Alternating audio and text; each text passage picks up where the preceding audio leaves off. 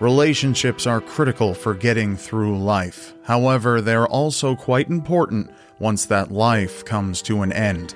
So often we hear of individuals' lives being tragically snuffed out, and one of the key ways to obtaining any sort of justice is for investigators to speak to their families, friends, and their community.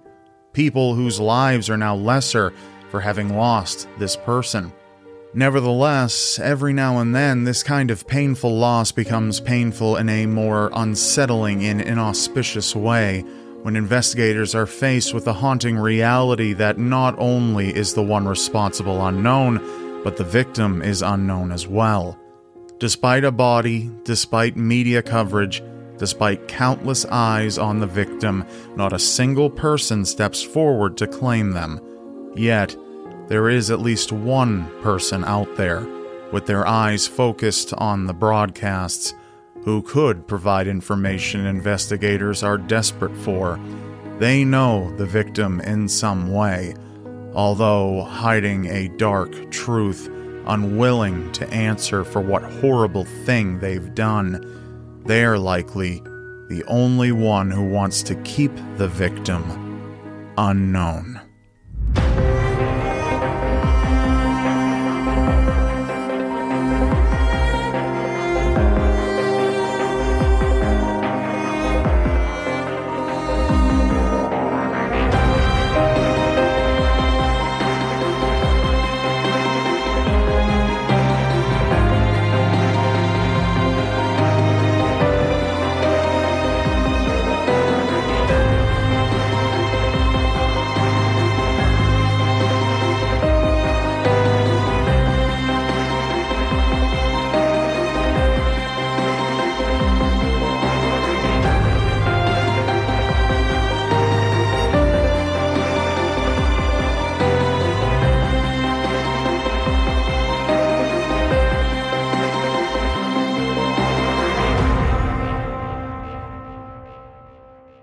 It was July 11th, 1978, a typical summer's day. What seemed to be another sunny Tuesday would go down in history as one of the most tragic discoveries in New Mexico's history, changing the lives of everyone involved. A foreman for the New Mexico Highway Department found the body of a young woman along Highway 216. She has yet to be identified. The victim was described as overall healthy, standing at 5 feet 8 inches and weighing 145 pounds. She was discovered days after her execution-style murder. Laying on the pavement, it was clear she had been shot multiple times, as there were .22 caliber casings adjacent to her body on the ground. She was still wearing her blue denim Levi cutoffs, a white and navy blue vest or halter top shirt, and dark brown moccasins. The blue-eyed girl had strawberry blonde hair, which could have been brown originally, and her body adorned with Native American-style jewelry at the time of her passing. She only had one wisdom tooth and had 4 fillings. Her ears were pierced 3 times on the left ear and twice on the right ear. But what chain of events could have unfolded that led to the murder of Guadalupe County Jane Doe? What was once a regular day quickly turned into a currently 43-year-old mystery. And although her identity is unknown, her killer's isn't. Police started trying to piece together what had happened as soon as they were on scene. They managed to track down a couple they believed could be connected to the slaying of the victim. Ronald Lanphier and Diana Geisinger were a couple who were far from unknown to the police. Ronald had broken out of a South Dakota jail on July 9th, shortly before killing the victim and 2 others. Lanphier had been awaiting trial on a burglary charge in South Dakota when he escaped. George Henke, the dispatcher at the Union County Jail in South Dakota, said Lanphier had told him he vomited in his cell and asked for something to clean it up with. When Henke opened the cell door to bring in the requested cleaning supplies, Lanphier overpowered him, took his car keys, and fled in his vehicle. Geisinger testified that she had lived with Lanphier before his arrest, then received a phone call from him after his escape. She borrowed a car from a friend, quote, for the afternoon, then met Lanphier and drove toward Texas, where Lanphier hoped to find work. At this time, Diana was a little over 7 months pregnant. The weapon used in all of the murders and robberies that followed the escape was a .22 caliber revolver that Lanphier stole from the car of a South Dakota jail guard when he fled the prison that should have been his home for years to come. Ronald Lanphier, the 30-year-old man from Sioux City, Iowa, then stood trial for the murder of Eugene Unger the following year. He faced the death penalty if the jury found him guilty of the murder. Much like the subject of this video, Unger's death was by gunshot. It occurred on Interstate 10 near the Nevada state line in a robbery gone wrong, where Ronald intended to steal his car and belongings. He also faced murder charges for the killing of David Leipold, a 21-year-old Canvas service station operator. Near Emporia, Lanphier attempted to trade 2 spare tires in the trunk for money, but the operator refused. Diana testified that she had gone to the restroom, gotten a drink of water, and was dozing in the car when Lanphier came running from the office.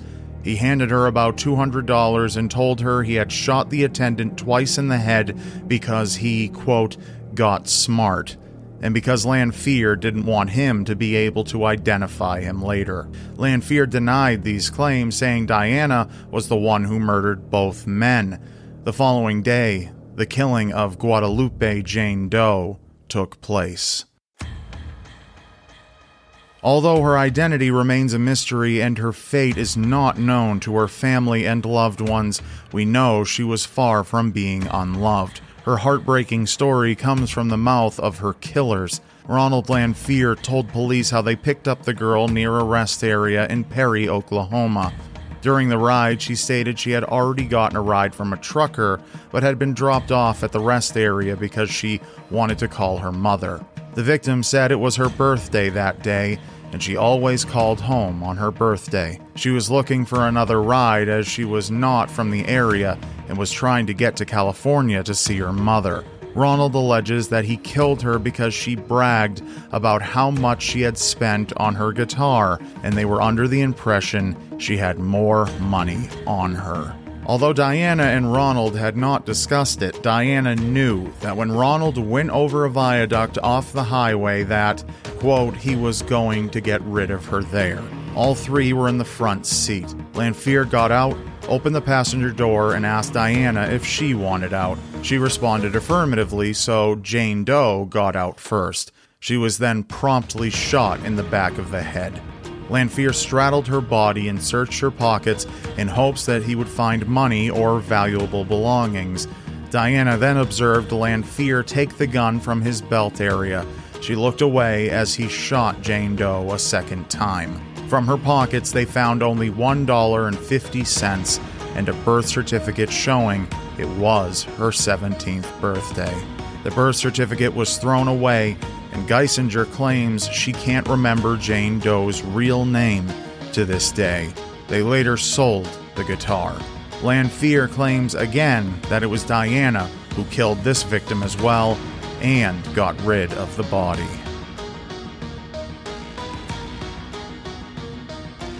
The loyalty between the two was broken when Lanphier got a job but started cheating on Diana with multiple women and became physically abusive toward her. He then told her to dig a hole because she was going to be victim number 4, and with Diana being a new mother of twins, she wasn't going to take any chances. Her testimony was supported by admissions Lanphier made in a suicide note he wrote on October 11th, shortly after he learned Geisinger had turned him in, and circumstantial evidence such as the belongings of victims and a possible murder weapon linked to him after his arrest. On the supposed suicide note, he made clear that Diana was not guilty of any of the killings that took place. Geisinger testified that she has not been given any immunity or any promises for her testimony, adding that she expected to be prosecuted. Diana Geisinger pleaded guilty to being an accessory to murder and was sentenced in 1979. Ronald Lanphier was sentenced to death by way of the gas chamber. The sentence was eventually overturned. After a second trial, he was sentenced to death by gas chamber a second time.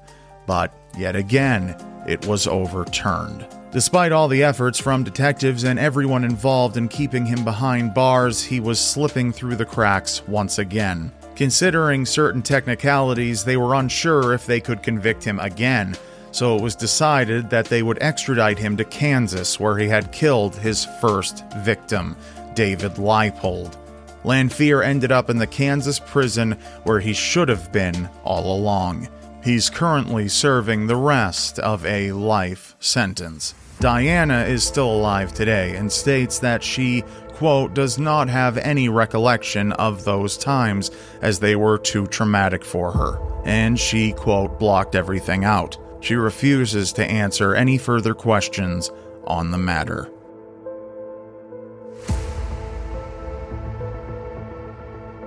So, who is Jane Doe truly? A few women have been ruled out as possible matches: Lori Jean Amico, Angela Sigrid Ramsey, Nancy K. Tharp, Benita Chamberlain, and Connie Gale Menchaca. There are two young women who appear to be the most popular possible matches for the Guadalupe County Jane Doe. Yvonne Regler, who went missing on August 8, 1977, was from Ohio. She was 5'10" and weighed 135 pounds at the time of her disappearance. She had blue eyes and blonde hair, and she worked at Lorraine Road gas station. She was born on July 11, 1960. She was transferred to the Fairview Park Station the day of her disappearance to fill in for employees on vacation. At the time, she was working alone at the station. At 1:30 p.m., another attendant arrived to work, and Yvonne disappeared. The theory that she may have run away was quickly discounted by police, as she had never run away before and there was no hint of family trouble. Yvonne and Jane Doe also have similar freckles on their faces. The other possible match is Rosie Schlicker from Kansas City, Missouri, who went missing on March 14, 1978. She was 5'7" and weighed around 120 pounds at the time. She had blue eyes and strawberry blonde hair. Her ears were pierced. She had a tattoo of a Harley-Davidson motorcycle on her right buttocks. She was born on January 21, 1958. Rosie was last seen at the Truman Medical Center in Kansas City for undisclosed reasons. In 2019, her femur was sent to the University of North Texas Center for Human Identification for DNA analysis, although there's no word yet on whether or not the DNA has been proven conclusive. They also tried extracting DNA from a tooth, but were unsuccessful. Her case has been reopened, and with that, a newfound hope that the identity of the young victim will come to light, giving her loved ones peace of mind after many, many years. We can only hope that Jane Doe is one day identified. Even after over 43 years, there are voices who refuse to let the story die, and who remain hopeful that this case will one day be solved. It's important that we don't forget those who have gone nameless for so many years, as it will require strangers to find justice for those whose loved ones are absent. Often when one is caught in the act of murder, the case is clear, open and shut. But the case of Alfred Rouse is a little more complicated than that.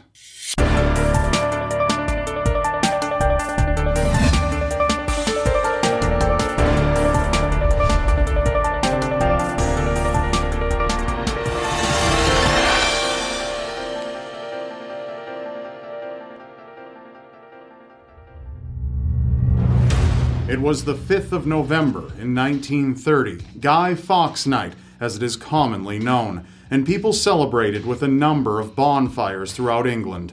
Many stayed up late, not returning home until the early morning hours of the next day.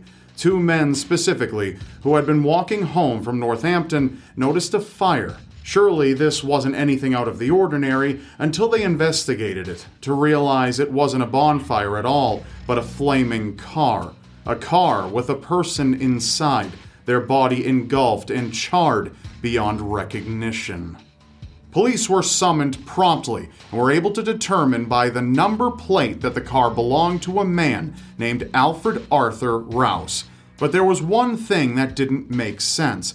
Alfred was alive and well, and had quite a bit to do with the body in his car. Alfred was born in 1894 in London to parents who would end up separating when he was around 6 years old when his mother deserted their family. Alfred, with his 2 siblings, was sent to live with his aunt and did well in school. He had a certain affinity for music and was noted for his great musical ability. Among being able to play the piano, violin, and mandolin, he was also an impressive singer. Aside from all of this, he was also a skilled carpenter. Alfred eventually took up a job working for a furniture manufacturer. But on August 8, 1914, Alfred's world forever changed after he enlisted when a war broke out in Europe. He came close to death a number of times, perhaps the worst of which was during the final day of an intense battle, when a high explosive shell detonated close to his location. Alfred sustained severe injuries to one of his thighs and his head. Alfred had shrapnel lodged in his brain and had to undergo surgery to remove it. His leg was permanently damaged and he was unable to walk without great difficulty for the rest of his life. He spent extended periods of time in Army hospitals and in 1915 was determined to have had his capacity reduced by 3/4, leading to his inevitable discharge from the Army. The following year, a doctor noted that Alfred had considerable memory issues and was unable to even wear a hat because of how much his scar would hurt. As the years passed, Alfred had more problems with his memory and issues with getting adequate sleep. By 1920, Alfred had made decent progress in recovery, and the pension he had been receiving for his injuries had been cut off. Alfred became a salesman, one who was quite good at his job, and would spend a lot of time on the road. He had made enough money to buy a house with a woman that he had married, and even a car. Things seemed to be going well, but the long hours on the road, spanning days at a time, had Alfred longing for attention and companionship. He was known to meet with various women and had gotten at least 2 pregnant during his travels. With 1 child support order already slapped against him and more incoming, it seemed Alfred needed to find a way out before he lost all of his money. And this is what leads us to the burning car with an unidentified victim inside. Allegedly, Alfred, once arrested, confessed to picking up a man the night of the 5th. Having to use a bathroom, he pulled over and got out, only to look back to see his new friend lighting a cigarette. There was a sudden flash and the car burst into flames. The horrific accident was all the man's fault. But then again, if that was the case, why didn't Alfred go straight to police? But that wasn't the only suspicious thing. While standing trial, Alfred commented about the many women he had slept with while working as a salesman. He referred to these women as his harem, and when that information leaked out into the newspapers, Alfred had lost a lot of favor with the public. He was also unable to explain why he had picked up this unknown person, and went even further into damnation when he explained that the man was someone that nobody would miss. But the most damning evidence was when a car expert realized that someone had forcefully turned a nut and screw which allowed gas to flow into the motor, which made a fire much easier to set. The court came to the conclusion that Alfred was trying to fake his own death to avoid the consequences of his lustful lifestyle. With everything stacked against Alfred, he was found guilty of murder and sentenced to death. Alfred confessed to the murder, but never to the identity of the victim, shortly before he was hanged on March 10, 1931. It'd be 81 years later, in 2012, when the family of a man named Williams Briggs came forward, believing that he was in fact Alfred's unnamed victim. Williams had disappeared after leaving his home in London in 1930. Now, with DNA testing available, a forensic team went into action to finally put the case to rest. But there was one problem. The DNA didn't match Williams Briggs, determining that he was in fact not Alfred's victim. To this day, it is still unknown who burned to death in Alfred's car that day, and it's unknown whether or not we will ever know. The thrill and excitement of chasing your dreams can sometimes cloud your good judgment. This was the unfortunate case for one young woman whose body was found on the outskirts of Los Angeles and remained unidentified for over 40 years. A beautiful life snuffed out, a killer not yet found, and a family left without answers. All this and more as we explore the anatomy of murder. Sunday, November 16th, 1969. Trevor Santocci, a 15-year-old hiker, walked along Mulholland Road in Los Angeles, California, bird-watching when he spotted something in the brush of the ravine at Laurel Canyon. The body of a young woman lay roughly 30 feet from the edge of the road, suspended over a 700-foot drop into the canyon by a tree branch. Horrified, Trevor ran home and told his parents what he saw. Police pulled her body from the ravine, and the coroner determined she died less than 48 hours prior. If she hadn't been caught by the branch, she likely wouldn't have been found at all. The young woman was stabbed 157 times in the neck, chest, and torso with a common penknife, so viciously the coroner could barely tell the wounds on her neck apart. Though she wasn't sexually assaulted or under the influence of any substances at the time of her murder, she suffered defensive wounds on both of her hands and had a slashed carotid artery. Because she was dressed in stylish clothing from Canada and Spain, lead investigators believe she originated from those regions. Detective Luis Rivera, a current investigator for the case, told CBC's The Fifth Estate that the attack was savage, a crime of passion fueled by a rage akin to domestic violence. The only clue to the identity of her killer was a pair of black prescription glasses found feet from her body. Police theorize that the killer murdered her elsewhere before transporting her body by car to the ravine, where they dumped her and fled the scene undetected. Police released sketches of the victim in the Los Angeles area, desperate to identify the young woman now classified as Jane Doe number 59. There were reports that a woman named Sherry, who matched Jane Doe's description, was seen at Spahn Ranch with members of the Manson family.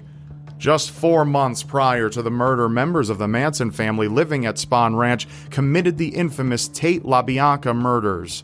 Authorities thought it was possible that the young woman may have met her end at the hands of Manson and his followers due to the close proximity of her dump site to the Tate murder site. However, no strong leads came from this. Jane Doe number 59's image was reconstructed in hopes of gaining more exposure and recognition. However, her body remained unidentified, so she was cremated and buried in a mass grave. The box containing her case files, dental records, fingerprints, and a blood-soaked bra with her DNA was filed away in an evidence locker, with the hope that someday someone would identify her.